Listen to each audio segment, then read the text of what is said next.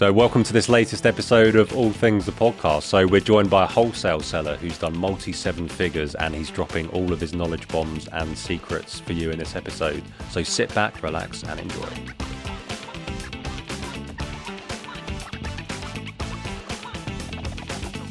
Welcome to the latest episode of All Things the Podcast. So I'm here, I'm Ben. Gage is back from his adventures overseas. Hi everyone. And we're joined by Tunde. Hello. Thank you for joining us. So if you bought any sports equipment over sort of the lockdown COVID period, chances are you bought it from this man. He's got his fingers in a lot of pies. He focuses on wholesale. So instead of going to retailers to buy things to resell, he's going directly to the brands to get access to better pricing and buy things in more quantities. So it's pretty exciting what you've been doing. Yeah, thank you. Good to be here. Yeah, nice one. So before we go into all the fun stuff and the millions of pounds in revenue you've done over the last few years, let's go back to the start. So you're one half of a duo along with your business partner who unfortunately can't be with us today. But how did you guys meet and sort of get into this? Oh, we're like, I wouldn't say childhood friends, but we met as sort of late teenagers. Mm-hmm. We worked for the same company, actually. It was like a part-time job where the company organised like club nights for under 18s around London, basically. Mm-hmm. So we met there. He was technically my manager, you could say, like one level above me. But then eventually I sort of climbed up and we just became friends from there. So that was probably 2010, I would say. So wow, that long ago. Yeah, quite a while ago. Mm. That's cool. And then did you go from the under 18 stuff into like proper nightclub promoting at uni and things? Yeah, so we ended up then at the same uni, which wasn't sort of by design. And I think we moved on from working for a company to starting our own, you could say.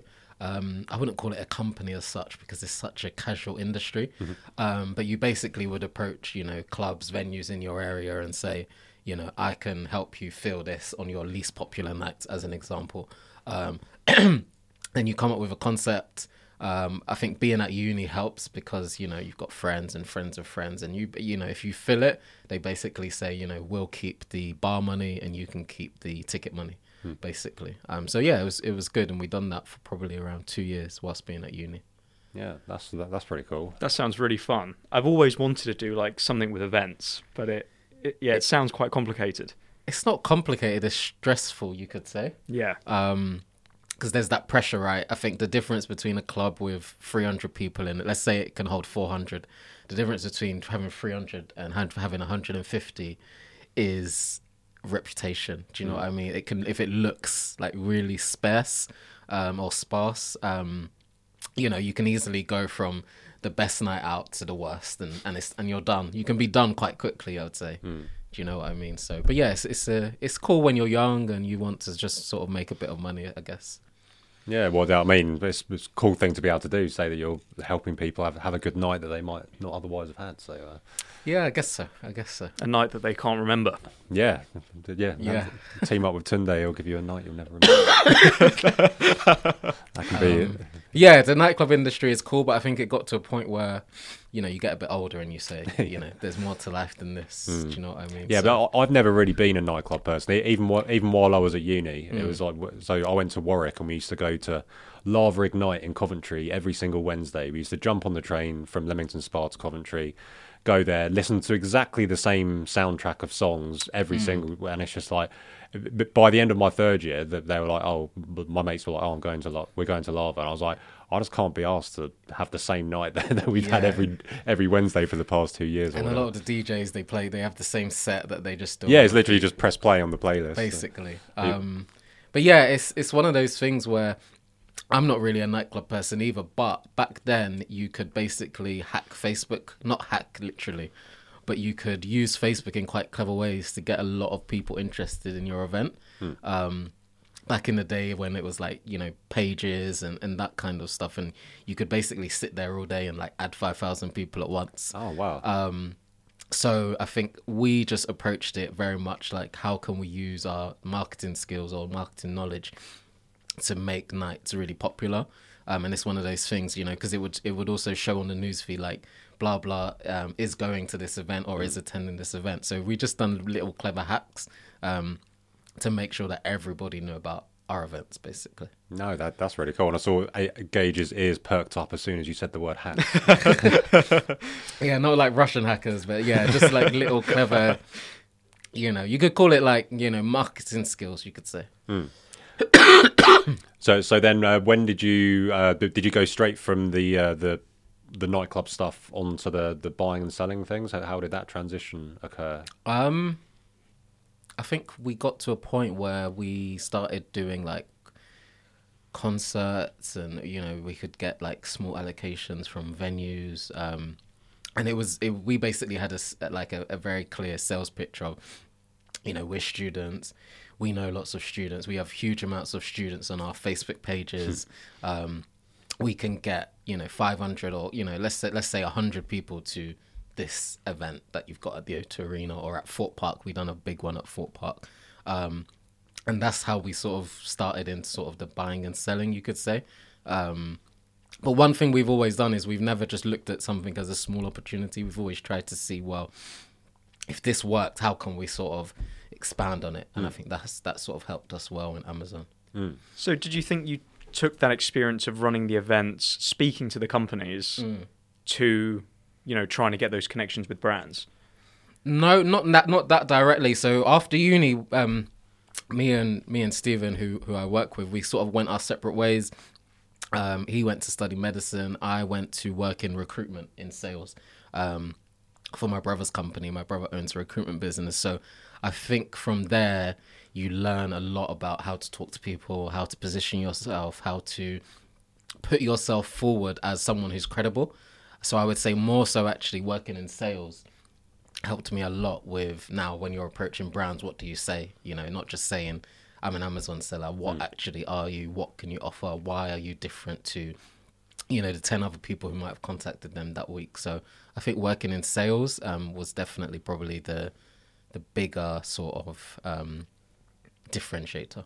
Yeah, I think that makes sense because from what I've seen, I've never gone down I've never gone down the wholesale route myself, but from what I've seen, like maybe sort of 10 years ago, you could have just approached them as, I'm a random guy selling on Amazon. Can I have some of your stuff, please? But now it's a lot more competitive, and you need more of a footprint across multiple platforms. So I think you've got your what surprised me most when we first started talking was you're not just doing really well on Amazon, you're also doing eBay, and you've also got your own Shopify store that generates a lot of traffic, and then obviously you don't have to pay Amazon or eBay fees, so that's quite a margin. Exactly. I mean, and even if you do have to pay them fees, you're just sort of spreading your risk, because anytime you're over reliant on one platform, it becomes a risk, so to speak. So if you have issues with your Amazon account where at least you've got 30% or 20% of your sales coming from somewhere else, so you don't shut down completely, you can at least keep things going whilst you then work on getting back onto Amazon, as an example. Yeah, absolutely. And having your own store, like you don't need to be doing any sales through it. It just gives you that credibility. So if you're talking to a supplier or a brand and it's like, here's my website, if it looks really professional and good, they don't know if it's doing one sale a week or 1,000 sales a week. And what we'd find is that a lot of people, there's a lot of savvy sort of shoppers in the UK, and what they would do is once they knew the name of your Amazon store, they'd actually go and Google that just to see maybe some reviews, or so when they come across your website. So what we would do is we'd always price our store 10% less than the Amazon price, because we're not paying the 15% Amazon fees. Do you know what I mean? Yeah. So if you went onto our Amazon store and you were going to buy a product anyway, that's £150. If you go onto our website and it's £135, you can see that it's the same business. You just buy it off the website, and on the website we'll pay 3% fees versus Amazon's 15%. So it works quite well. Yeah. So the customer thinks they're getting a bargain, and you're actually making more money. We're making slightly more, which is nice. When it works, it works quite well. Yeah. No, that's brilliant. So how did you two meet, by the way? Sorry, me and Ben? Yeah. We met through somebody else who was... So at the time, we were renting a self-storage unit in that was the Midlands. Yes. There was another guy called Ben, wasn't there? And there was another guy called Ben who it's quite a funny place. So what you'd do is every day, sort of the drivers would come around between sort of 2 to 4 p.m. And he might not like me saying this, but we would leave all of our products out for the drivers to come to then ship it to the customers that day. And then we noticed, like with a bit of a lag, that he would start to leave out the same products as us. So he was really clever in that he would look at what we were shipping out and then go and get some for himself. So initially we were a bit confused, but then we were like, do you know what? If we were his age and, you know, we were uni students, we'd probably do the same. So we actually sort of started speaking to him from there. No, that was awesome. Yeah, so Ben an ATA member, and cool. Reached out and was like, it was like, I think I found the insert store name here, guys. Because but basically, if you were selling on Amazon during lockdown and you bought any kind of sports equipment type products, you would have come across. You would have come across our store name. Yeah. I hated these guys. Absolutely hated them. And what's interesting is that you guys are doing purely. Was it purely FBM or did you do some FBA as well? 90 at the time, probably 95% FBM. Mm-hmm. So if you're not aware, FBA is where you ship everything into Amazon and they fulfill it for you. FBM is where you keep all of the stock on hand and ship it out and do the customer service yourself. So for lazy people like myself and Gage, we outsource everything. But actually, the customer service is actually a key thing because didn't you the loss of return requests you would get that actually you would just fix the problem for the customer? Yeah. So I think a lot of people think that we were an FBA business. We were predominantly FBM at the time. We do FBA more so now, but that's a different story. And honestly, it wasn't a case of we didn't actually really know. I wouldn't say what we were doing, but we just sort of got started with FBM, and we went down this train of FBM, and we sort of figured out that okay, if we don't have to send in advance to Amazon, we can be a lot more dynamic in terms of getting products out to more customers. We didn't have any sort of restock limits or limits on how much we could hold in Amazon's warehouse as well. And I think that was the big thing that separated us at the time from our competitors. Our competitors might take 2 weeks for their stock to become available, whereas as soon as our products would arrive, we could start selling pretty much immediately. In a lot of cases, we could sell before, and we'd put a restock date on it. Do you know what I mean? So a lot of the time, by the time let's say we were ordering 700 units of X product, by the time it's physically arriving in our warehouse or self-storage facility, we might have sold half of that already with a restock date on. So it's just really good for compounding and just making sure that you're never sat on too much stock at once. And then the second benefit of being a pure FBM business is you don't have to deal with Amazon's return system, which can be quite unfair, I think, for sellers. Because if a customer just makes, the minorest of complaints, Amazon are quite customer centric. They'll say, here's your money back. And you will just receive the notification saying, we've refunded X, Y, Z, and you had no control over that process. A lot of the time what we found is customers don't actually want their money back. They want their problem fixed. Do you know what I mean? So a lot of the time it could be giving them a spare part for free. It could be giving them a discount. Sometimes it could have a really minor imperfection and it would say, okay, cool. We acknowledge the imperfection. Apologies for this. How about we give you 20% off what you paid for this product? And most of the time they'll say, yeah. And that's way better for us financially than having to deal with the returns and then, it goes into unfulfillable and all of these other things where it just makes the stock go redundant, basically. I was at the warehouse yesterday, opened up one of my returns. It's a toaster. Burnt toast at the bottom of the box. Wow. I'm not even joking. Yeah. Well, that proves that it works, right? Yeah. Maybe it works too well. Yeah. No, that's crazy. But these were big old. But most of what you were selling were big old items. So the FBA fees would have been significant. A lot, yeah. With the self-storage unit, it makes sense. And because I often see my unfulfillable inventory just fill up with stuff, and it's just like, customer damage, customer damage. Painful. It's like, but potentially a lot of those going the FBM route would have been avoidable. But 100%. The downside to FBM in my mind is that you have to price lower than FBA to have any chance of sales, because obviously if you price at the same price, one seller is going to get you it tomorrow because of via prime delivery. The next one, it might be a few days. But the advantage you guys had is that because you've gone straight to the brand to get these items, you've bought it at a completely different cost price. So you're playing a different sport to the rest of us, sort of thing. Because we're probably buying from the places we're buying the same items from. We're buying it from suppliers who are paying what you're paying to get them. So they're making a margin on us, and you're just you're going straight from the brand 100%. To the. I think ultimately Amazon is about margin. Do you know what I mean? And I think you have to find whatever angle works for you to make margin, because it's very easy, especially when you go on Twitter, which is a funny place for Amazon sellers. It's very easy to get caught in the trap of, I made £1 million in revenue, but that doesn't really mean much if your margin was 5%. You know, you're talking, £1 million in revenue, £50,000. You're taking on a lot of risk and a lot of work for £50,000. You're probably better off just going to do something else. So the way you've got to look at Amazon is, if you can get out of the vanity of what's my revenue, is actually how can I make my margins as efficient and as profitable as possible. And a big thing of that, and it's unglamorous to say, is returns. Do you know what I mean? Whoever can manage their returns the best and the most efficient, that could be the difference between making 13% margin at the end of the year or 8% margin at the end of the year. And that makes a big difference overall.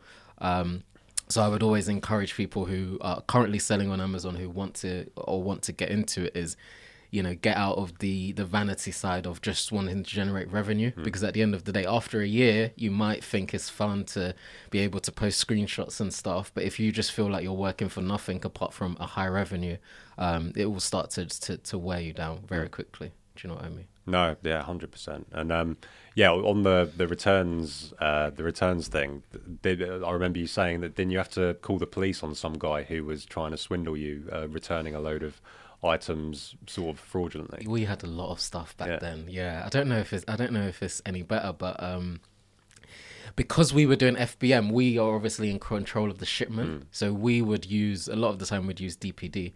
And DPD are quite good because they'll do geolocation of where the driver was. They'll take a picture of, when it was, delivered to someone's door, etc. And you'd get all sorts of, weird. I don't quite think customers knew how much data we had in terms of the photos and, when the items were dropped off, etc. And you'd get all sorts. You'd get, it never arrived. They put it in my wheelie bin and the wheelie bin's gone. My neighbor next door always steals my packages, and it's like, well, if you know that, then just go speak to him. So yeah, we got into all sorts of real strange situations. And I think that's probably maybe a downside of FBM, is there is a bit more admin, just in terms of keeping track of things. So the police story, I can't actually remember the exact details, but I think it was because they were claiming that they returned, bear in mind, the large items, gym equipment. And what they were doing is they were returning it using the label that you give them, but they were just putting like tinsel and mistletoe. Oh, yeah. That was it. In the envelope. So obviously it would show on all of the postal records that this item has been returned. But instead of us getting a 10-kilogram box, we're literally getting a bit of tinsel in an envelope, which was a bit weird. So yeah, we had to knock that one on its head quite quickly. I heard of people doing that trick, but what they would do is they'd put dry ice in the package. Oh, wow. So when they took it to the post office, it would weigh a similar amount to what it should weigh. And then when it came, there would be nothing in the box. It's clever. Yeah. So it's almost like it fell out the box. It's really clever. Well, it's not clever. It's fraudulent. Yeah, don't do that. Yeah, I've never done that, by the way. Absolutely. I just heard about this. Oh, yeah, I've heard about this. My best mate did it. Yeah, Gage is going to start every story moving forward with, I've heard that. It was a friend. Yeah. I did not actually do that one, but I did hear about it. But yeah, I think customers really, of course, we... in part of me feels some sympathy. Like, we did go into like a really tough time with the cost of living crisis, etc. So what you find is that, especially when you're dealing in the higher end value sort of side of Amazon, where you've got sort of £100 plus items, customers are always trying to find a little scheme or an edge to either get the product for free or just anything they can do, really. And a lot of these little little tricks probably worked or would have worked if they'd bought from an FBA seller, because Amazon are just like, oh yeah, we'll refund you or whatever. 100%. So maybe they didn't realise there was actually a human on the other end of I think they get a bit surprised, because a lot of the time people who are used to shopping on Amazon regularly know how gung-ho Amazon are at siding with them. But not knowing that they had bought from us directly as a small business who was in charge of the whole process, I think they realised quite quickly they can't get away with it with us. Yeah. You know, I remember back in lockdown, sports equipment was really popular in lockdown. People can't get out of the house, whatever. So we're all buying the same stuff in this group that I'm in. Mm-hmm. And every time Tunde's store restocks the products, everyone's like, fuck's sakes, this guy again. Like, they're all screenshot it, like, why is he priced so low? Fuck. Like, that's interesting. And we just wait for you to sell out most of the time. Or, because you're FBM and you weren't really changing the price very often, you let us share the buy box with you, which was nice. Yeah. We were never, like, overly dominant. Like, we tried not to be as well. A lot of the time we would... Like, let's say we're selling a product for $199. We know that we want to sell this product for $199. If my target is to sell 20 in a day, I usually know I can maybe do that between 7 and 9 p.m. As soon as it's 9 p.m., I'll put my price back up. Because I think psychologically, if everybody thinks that you always are dominating the buy box, that's when you get price tanking. Because it feels like, well, there's not enough to go around for everybody. This guy's got unlimited stock. I'm going to panic now. So we would always, in a clever way, we'd dominate enough to make a lot of sales, but never to the point of somebody feeling like, I need to undercut this guy. He'd chuck a few to the hungry kids in the group chat every now and again. Yeah. So did you ever get arbitrage sellers buying from you to then flip, do you think? Because you were priced significantly lower than a lot of the FBA sellers. At one point. Loads of times. Like we would, because we would see the addresses. So a lot of the time the addresses would be like prep centers, FBA prep centers. So we never had an issue with that. A lot of the time we would get other sellers messaging us saying loads of times, why have you priced it in this way? Don't read my messages.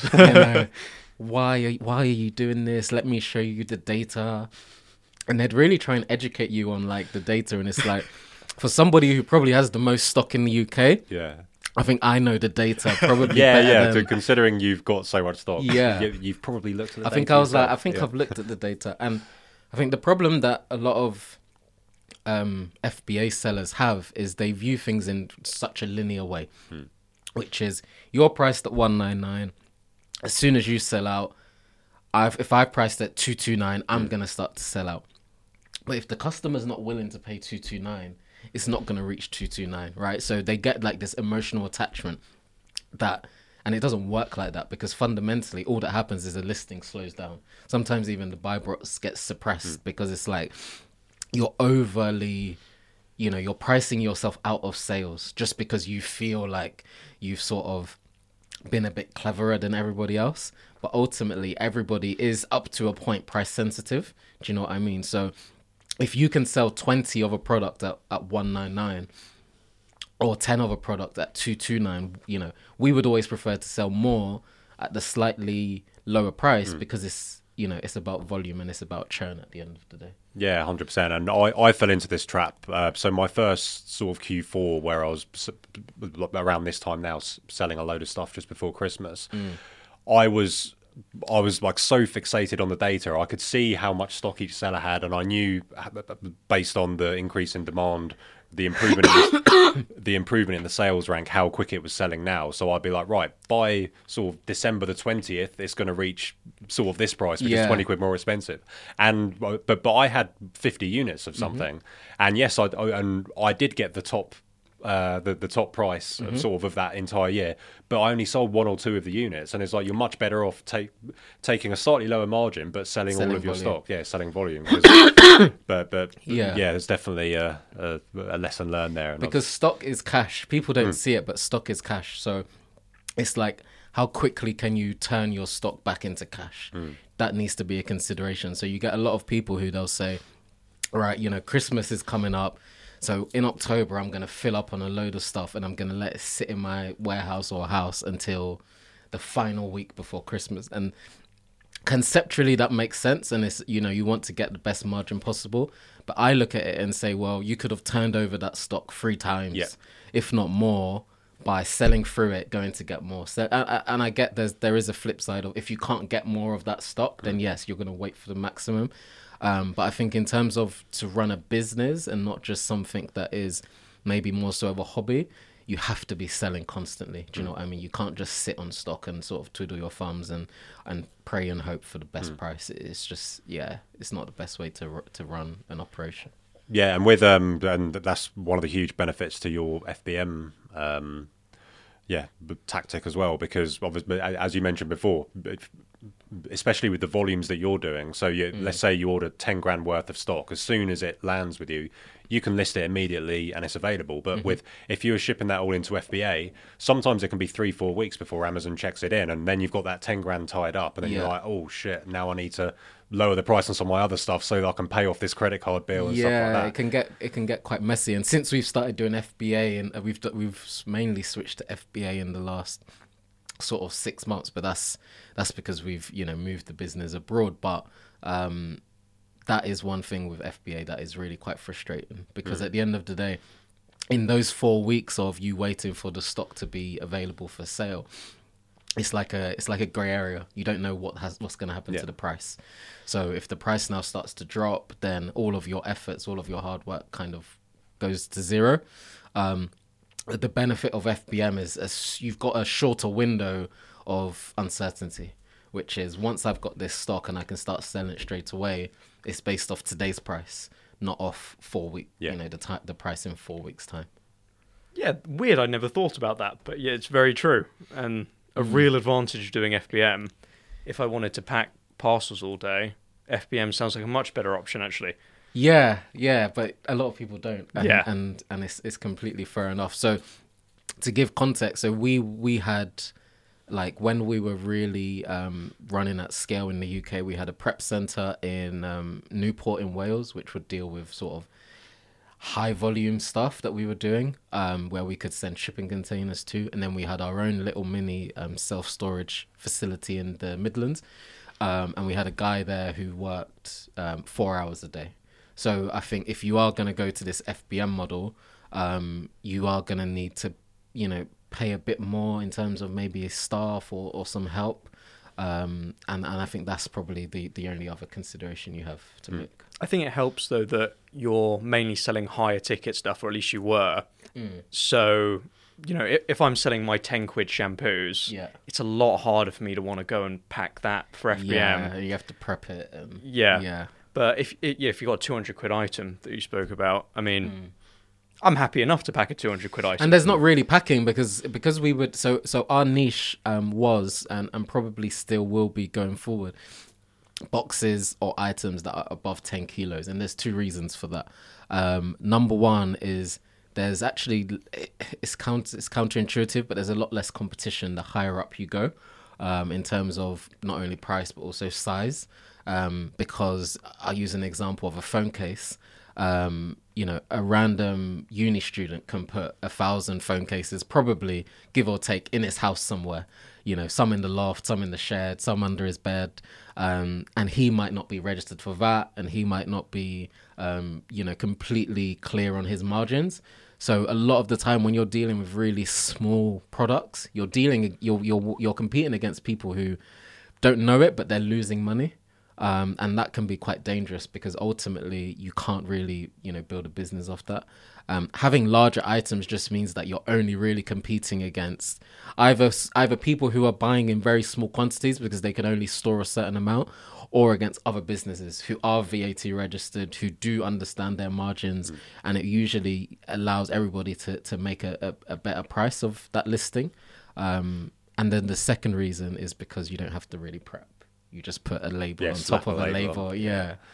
So it does save a lot of time rather than having to, commingle and put loads of stuff in a box and that kind of stuff. And with FBM as well, because I guess, you save on the FBA fees, but then you have to obviously pay for the shipping yourself to the customer. So but it wouldn't really work if you were sort of buying stuff for £10 and selling it for 20 kind of thing, because you usually, as you say, that attracts more competition, because there'll be tons of FBA sellers on it at that price. And also, with the margin slimmer, people simply won't buy from the FBM seller because they'll need to price so much lower to get the buy box. 100%. Whereas if you're an FBM seller at 150 quid and the FBA sellers are at 200, there's still enough margin for you at 150 to then pay the shipping and make money on top. So, and I think when you're dealing with larger items in general, not only just in price point but also in size, I think there's an understanding that it's going to take longer to arrive. I don't know why, but I think psychologically, if someone is buying a TV, they're not expecting it to come tomorrow. I don't know why that is. Whereas if you're buying maybe, I don't know, a set of plates, it's probably because you need the set of plates really quick. Whereas with larger items, I just feel customers are more happy to wait a couple of days if it needs to be. So the whole prime element of receiving your item the next day becomes less important, I would say, as you deal with a certain value of product. Some real knowledge bombs being dropped here. Like, some trying. of these things I've never even thought about, but they make so much sense.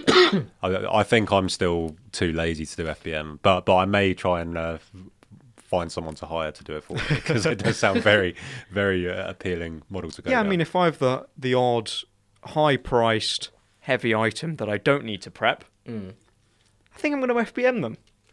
Yeah, try it.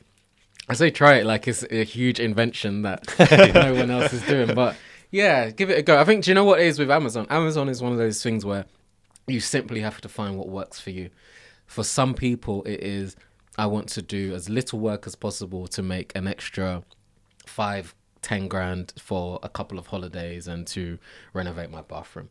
And that's absolutely fine. And I think it's important for people to just know what works for them. For others like us, it was, okay, how can we, it's COVID, we're at home, there's nothing better to do. Let's just go for it and see, how big we can take this. So you just have to sit in whatever section of the industry you want to be. Not everybody wants to be the biggest seller or to run it as a business. It's hard, operationally, it can be really quite draining.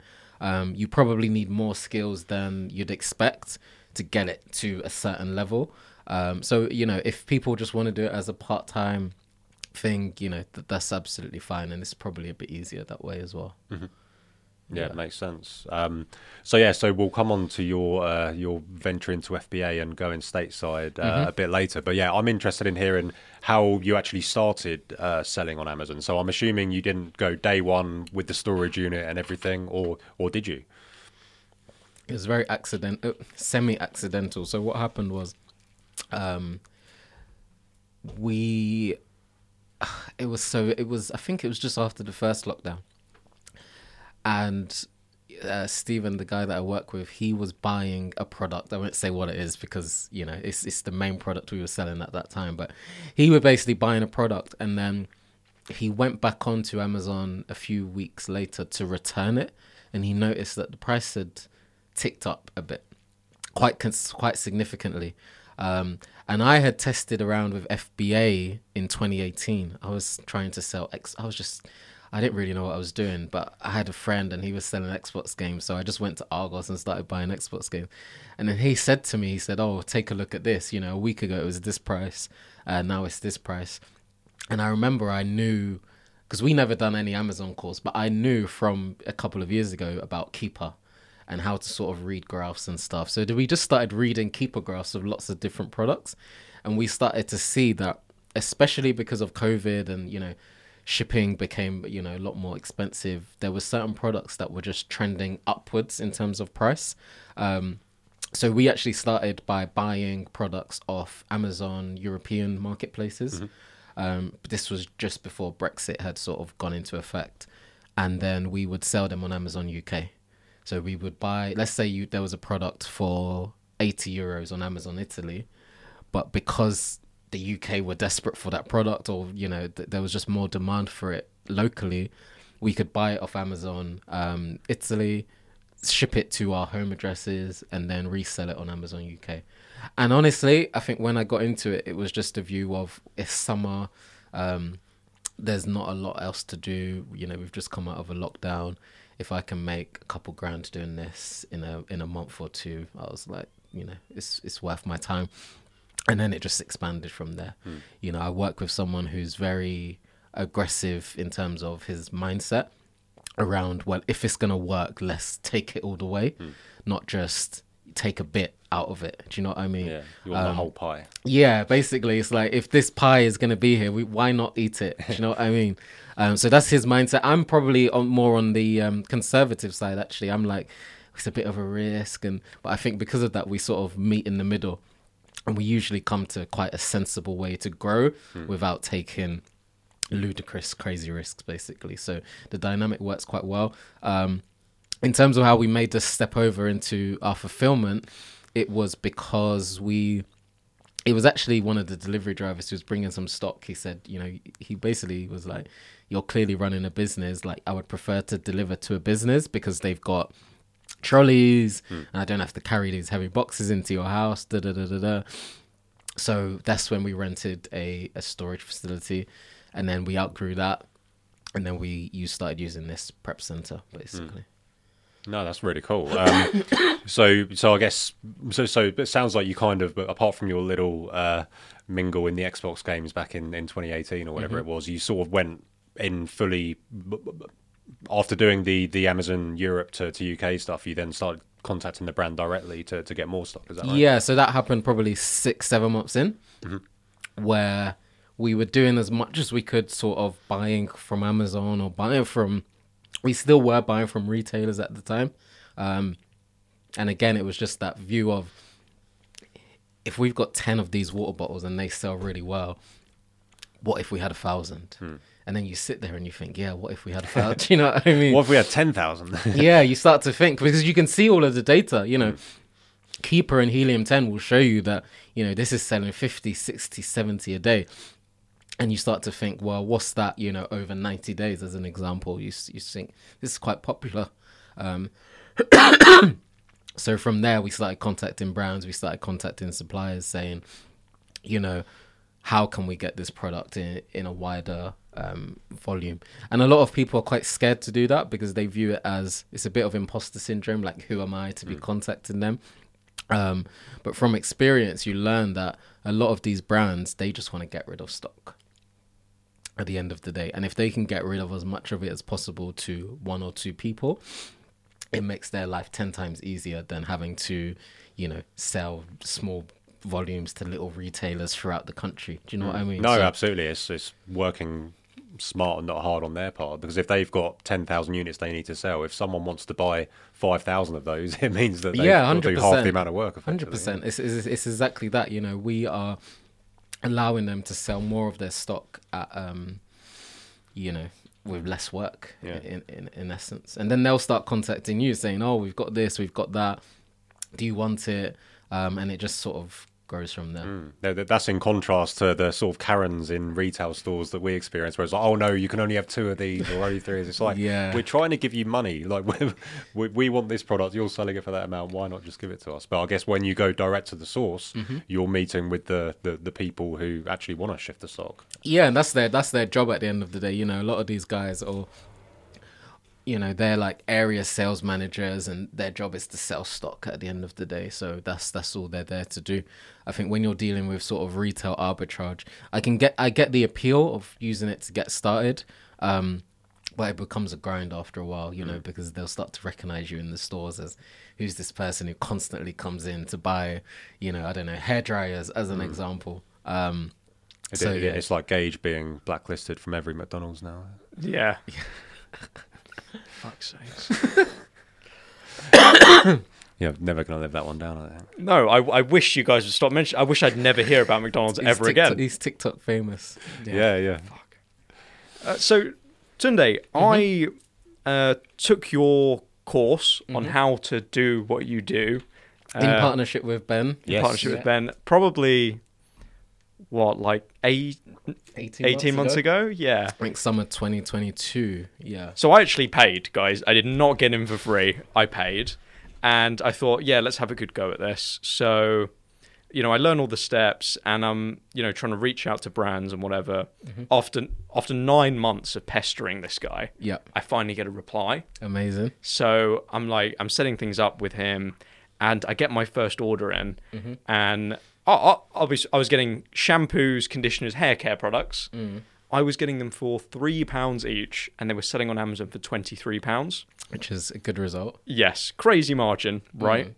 I got one batch in, sold through everything, and I go to order my second batch, and I realise I can't list the products on Amazon anymore. Oh, no. Oh. And I was the reason everyone, because people would sell this brand, they would get it from, another wholesaler, not at my price, but at a decent price.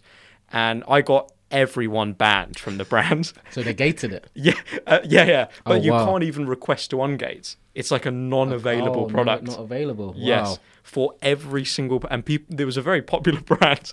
I stopped everyone from selling it. That's pretty aggressive. Yeah. So I spoke to the guy, and he was like, there was lots of people on the list. Not specifically me, because there were lots of other people on the listing. But they were presumably paying sort of a tenner for it or whatever. Yes, yeah. They were paying £12 while I was getting it for £3. So, and the brand was on the listing, but I spoke to him beforehand, and he was like, yeah, it's fine if you sell on Amazon. Because I was doing things they weren't doing, like selling them as shampoo and conditioner bundles. So I was doing weird things on listings they weren't on. So they didn't mind. But then, a bunch of people joined the listings, locked it off. And I was like, oh, can I, get unrestricted for the brand, please? And the guy was like, oh, I can't do it at the moment. Yeah. But potentially in the future, who knows, maybe I'm going to keep pestering him every month. And if I get allowed back on the listings, it's going to be absolutely massive. You might get back onto it. I think a lot of these things sometimes is just timing. Yeah. Yeah. You might have just annoyed the wrong person, but they might leave the company. You just never know. Yeah, but I guess it makes it so important to make sure you've got a really good relationship with the brand, or like know the right person, or whatever. But that's all part of the fun. But yeah, wholesale mastery was fun, wasn't it? So yeah, so this was a course run by Tunde and his business partner. No worries, you sound like you're suffering there a little bit. No, it's fine. We'll get through it. Yeah, nice one. So yeah, wholesale mastery was fun though. Did you enjoy sort of taking people through your journey and giving them? Yeah, it was good. To be fair, I think where we never started the business to then end up training people. To be honest, we never really started it to get as big as it did, but it was quite interesting then, because I think your group was the first one where we actually started to meet other sellers, because we were very much just head down. This is quite simple conceptually. We didn't really need to network or mingle with other sellers. So then coming back to share that knowledge, I think we done like a presentation maybe April 2022. And people got benefit from it. It was like, wow, like that's quite interesting, because we never started it with a view to end up in that position, or really to, start training other people. I remember doing that Q&A, and like you guys had brought a PowerPoint presentation to the ATA Q&A, and usually our Q&As are, very relaxed and whatever, but you guys had it properly presented, like you guys meant business. Yeah, it was unbelievable. It was also, I think it's our most well-attended Q&A to date, because online arbitrage and retail arbitrage, what we teach in ATA is kind of often the stepping stone towards going to wholesale or private label or things like that. So a lot of people were interested, made a few grand or whatever, but using our methods, and then wanted to see how to take it to the next level. And I think, we had an unbelievable amount of people join it. Yeah, no, it was good. The PowerPoint was done in like a couple hours one night, basically. It's a couple more hours anyone has ever spent. We didn't want to turn up without being able to sort of show visually like what we had done, because I think it puts things into context a bit more. But yeah, no, it was good. It was good. We enjoyed it. Yeah. So I mean, the potential wholesale mastery rerun 2024. Potentially, although we're not massive wholesalers anymore.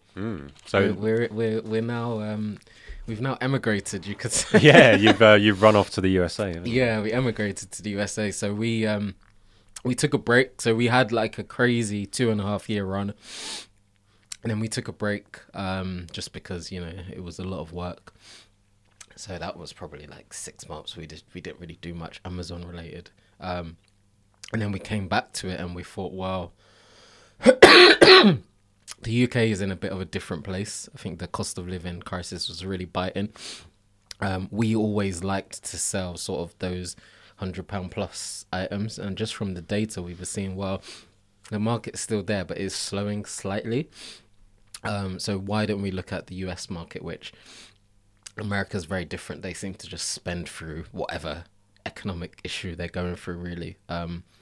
So yeah, we set up an LLC. It took a long time. And we haven't fully built up the momentum yet in the US at all. But we're very confident that we'll get to that. And it was Gage who helped you get it set up, right? I believe. Yeah, we had Helped a little bit. Bits here and there. We had a lot of conversations. We used your repricer as well, which was good. So is it online arbitrage you're doing in the USA? Yeah, so we started off doing online arbitrage. With a view to then apply the same model and go into wholesale. Mm-hmm. I would always recommend that, whenever you're moving to a new market or just starting Amazon in general, start with arbitrage, because you can take many sort of risks.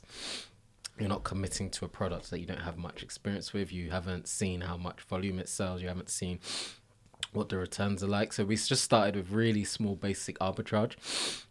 And then once we sort of find our niche again and we land on sort of products and a market that we like, then we'll just go the wholesale route.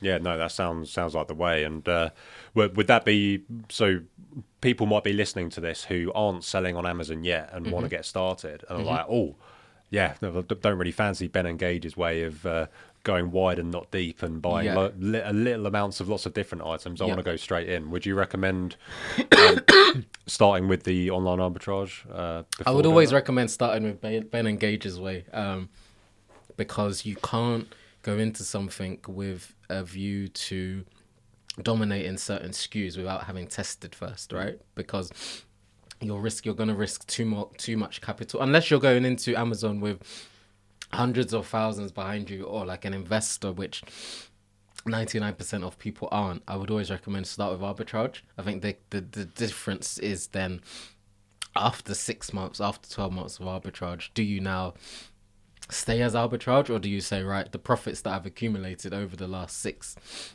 12 months, am I going to throw that into wholesale? Do you know what I mean? It just depends whether everyone needs to start down a path and then you decide whether you want to go left or go right, basically. So yeah, you have to start with arbitrage, because taking little small bets is not going to bankrupt you at the end of the day. Whereas if you say, right, I'm going to go and sell, the most microphones in the UK, and you go and buy 10,000 microphones and you can't sell them, it's going to be problematic. Do you know what I mean? Whereas if you bought 10 and you test it and you see, then you can start to slowly scale from there. Yeah, absolutely. And I think you did sort of, I think it was over 2 million in sales on Amazon alone, sort of from 2020 through 2021. 2022, yeah, maybe, yeah, probably a bit more than that, but yeah, 2 million in revenue plus. But in terms of the number of different items or different SKUs, it's probably only a handful, right? No more than 20. Yeah, no more than 20 SKUs. Don't get me wrong in terms of, so like Pareto's principle. Yeah, so 80-20. 80-20. So a lot of the time, 80% of our revenue would come from a very small handful of SKUs, and then 20% would come from a lot that we were testing, right? Because we'll test stuff, and if it's not selling, the way we like, or we're getting too many returns, or there's just something else about the listing we don't like in terms of maybe the brand is selling it themselves or whatever it may be, we'll just knock it on its head. Do you know what I mean? And then we'll go and scale up on the ones that are working well for us, basically. Yeah, that completely makes sense.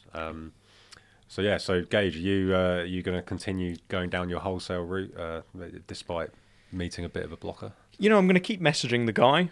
I think you should. I think, to be honest, I started down the wrong niche. I think there was too much barrier to entry on my niche of kind of like hair care. So, people want to see qualifications and other stuff like that. Whereas, I think if I was to do it again, which I think there's a high probability I will, especially got some time after Christmas, no one's working, might send out a few emails using the templates I got from the course. That's actually how I got the reply. To kind of a different niche, and I'll put a lot of thought into that. Yeah. Because I thought hair care because, fuck it, why not? Like, I'd put almost no thought into why, just that I know there's good margins on stuff like that.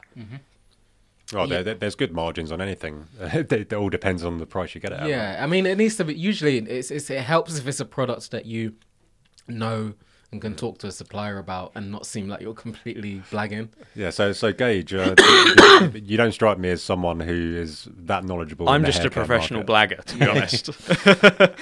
So that's one thing. But also, what I would say is, I think what you guys have done is very good, because you haven't based your whole existence on, I'm going to be an Amazon business. You've taken that first couple of years experience of selling on Amazon, and then you've branched out into sort of other little areas within the ecosystem. And I think that's really good, because ultimately, for years to come, you don't want to be completely reliant on your own Amazon account and the direction of that. So I think even if somebody's watching this and they're thinking, oh, well, I want to do Amazon, but I don't see myself doing it forever, that's completely understandable. I don't think I'll be doing it forever either, but it is a good gateway into maybe now starting your own brand, or going down, what you guys have done with your prep center or your community. So it's a good gateway business into other things if you want it to be that. You don't just have to say, right, I'm going to sit on Keeper for the next 15 years. I don't think there's a lot of people who are that passionate about it. Do you know what I mean? But it can open up a lot of other doors and other avenues. Lots of people tend to ask in like our Q&As, where do you think Amazon's going to be in 5 years, or do you think it's still going to be around? But always like, does it really matter? It's irrelevant to a degree. Just do what you do, right? Yeah, make it work for you in the now. Never be so over leveraged in terms of the amount of stock that you have, or the amount of stock that you have in the FBA warehouse, where it's deeply uncomfortable, and just roll with it. Do you know what I mean? Nobody knows where Amazon will be in 5 years. It probably will still exist. Whether the exact business model that we're running right now will be applicable in 5 years is up for debate. But one thing that is for sure is that it can open up so many other doors. It's the way I would describe Amazon is it's a good business to start when you haven't run a business before, and then use that to now go and start other things. Do you know what I mean? Whether that's your own private label business or your prep center. You even see some people who will start an Amazon business, understand the little different nuances and issues with it, and then they'll go and start their own SaaS, or they'll go and start their own little tech platform to help Amazon sellers. So there's so many different things that you can sort of start to do and branch out once you've got those first couple of years behind you. Yeah, absolutely. I'm going to have to set a reminder for Christmas 2028 to see if Amazon's still around, and then look back to this episode. I think I'll be in America. We can do a Zoom. Yeah, what do you call it? A Zoom That's episode. Fine. We'll fly you over. God, the ad revenue must be paying. I'm not seeing a cent of that, guys. First class. Yeah, we've flown you back from the Philippines just for this, haven't we, Gage? But yeah, no, and with the people you meet along the way, it's always more fun. But when I started doing Amazon, I was purely doing it on my own. I left my job and I was like, oh, this is brilliant. But then I was like, actually, this is like quite isolating. And now obviously with Gage, we've got the group, we've got the prep center, etc. And we've got very different skills. I think Gage and I'm sure the listeners will say we're both very different. But I think we make a good team. And you mentioned with yourself and Stephen as well, you've got very different skills, because you don't want to go into business with someone who's your clone, right? You need different skills. You need different ways of looking at things, because ultimately, you need to be able to bring different things to the table, because that's how the business is going to grow. And that's also how you're not going to find yourself leading yourself down a blind alley. Do you know what I mean? Having that person to say, what do you think of this? Let's talk about this. I think it really helps, just in any business in general, being accountable to someone as well. Because I look at our business, and if it was just me, I could have seen, I can see the mistakes I would have made. And if it was just him, I can also see the mistakes he would have made, because you can sort of foresee that someone's mindset is maybe not picking up a certain issue. And I think it's good to be able to come together and work through issues, basically. And it's just more fun doing it with someone else, or at least I find that. It's like if you if you create a business on your own and you make loads of money, but it's in a niche where sort of like for yourself, you can't give away exactly what you're doing, because obviously you've got like non-disclosure agreements and stuff, and you can't give away who your contacts are and stuff. Like, you'll have big wins, but no one to actually celebrate them with, and it's like, well, what's the point in even doing it then? Yeah, 100%. I feel like Amazon in general, to be honest, is not the most glamorous business to run, in terms of if you're just sat there, like you said, with your laptop. I see a lot of people who talk about it and they say, well, it's a good way to go and travel the world, but not everybody wants to travel the world, or not everybody has that desire. So if you're not going to travel and be this nomad who works from their laptop, just working from your laptop by yourself can get quite boring, to be fair. And it's quite an efficient business, in the sense of it's probably the easiest business to get to £1 million a year revenue with as few staff as anything I've ever seen. Do you know what I mean? And a lot of service-based businesses, to get to £1 million of revenue, you might need 5, 6, 7 staff members. With Amazon, you can usually do that by yourself or with just a VA. And of course, revenue is not profit. We know that, you know, a good Amazon seller might make 15% on their revenue. But either way, because of the way it runs, it almost runs for you at times. Because you don't need staff, you can just spend so much time alone. So it is good to get around people who do similar things. Absolutely. Cool. Anything to add, Gage? I just have a funny return story I'd like to end it on. Yeah, Go for it. So not Amazon, but in my last business where we used to sell data plans. So like, you know, your phone, let's say you've got 2 gigs of data. When you use the 2 gigs, you've got to buy more. So we were selling this guy 3 gigs of data. He opens a ticket and he goes, you know, what the hell? I haven't used my 3 gigs, but it's gone. Like, I haven't got any data left. So we can, you know, look up where you used your data. We look it up, and it's just 3 gigabytes of porn. Oh, right. wow. So I screenshot it, I send it to him, and he just goes, oh, sorry, and just closes the ticket. Really? That was like the best, the best ticket I've ever answered in my life. Wow. Yeah, that's interesting. Yeah, just a fun note to end it on. Yeah, there's the next 1 million plus TikTok videos. No, we'll see. So I think we'll wrap it up there then, chaps. So yeah, thanks so much for joining us today. Really appreciate it. Thank you so much. Especially feeling unwell as well. No problem. Good to be here. And like I said, happy to do a part 2 when all of this is cleared up. Yeah, absolutely. The knowledge you've dropped, invaluable. Definitely. Glad to hear it. Yeah, so if anyone wants to reach out to you, are you on just social media? I'm sure we can link somewhere. Yeah, we'll put links to Tunde's socials in the description below. But yeah, thanks for joining us for the latest episode of All Things Podcast, and catch you on the next episode.